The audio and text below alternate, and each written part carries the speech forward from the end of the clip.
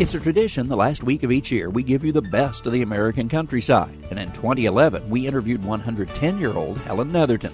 Since that original broadcast, Helen passed away at her home, just shy of turning 111.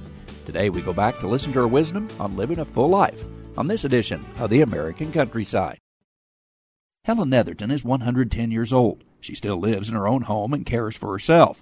However, she thought she needed a pet to keep her company. She called local newspaper man Terry Pearl for help. So I called Terry, told Terry I wanted him to put an advertisement in the paper for a bird. And Terry says, "A bird?" He says, "I'll get you a bird and a cage." And so he did. And he got a cage that's big enough for me to get in. She still gets outside for events, such as church, with the help of someone to drive her, of course. The minister that I go to, the church, and he says I do the congregation good if I come. That minister says Helen is still needed here on earth, though.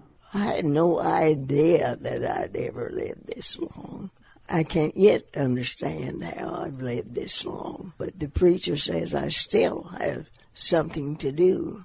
I don't know what it is. She still cooks and cleans her house, but some things are more difficult. I can't do the things that I used to do, and that aggravates me. I used to climb up a ladder and put up my own curtains. She received 330 birthday cards when she turned 108. Now the paper prints "No cards, please" when her birthdays are announced. She simply can't open all of the mail.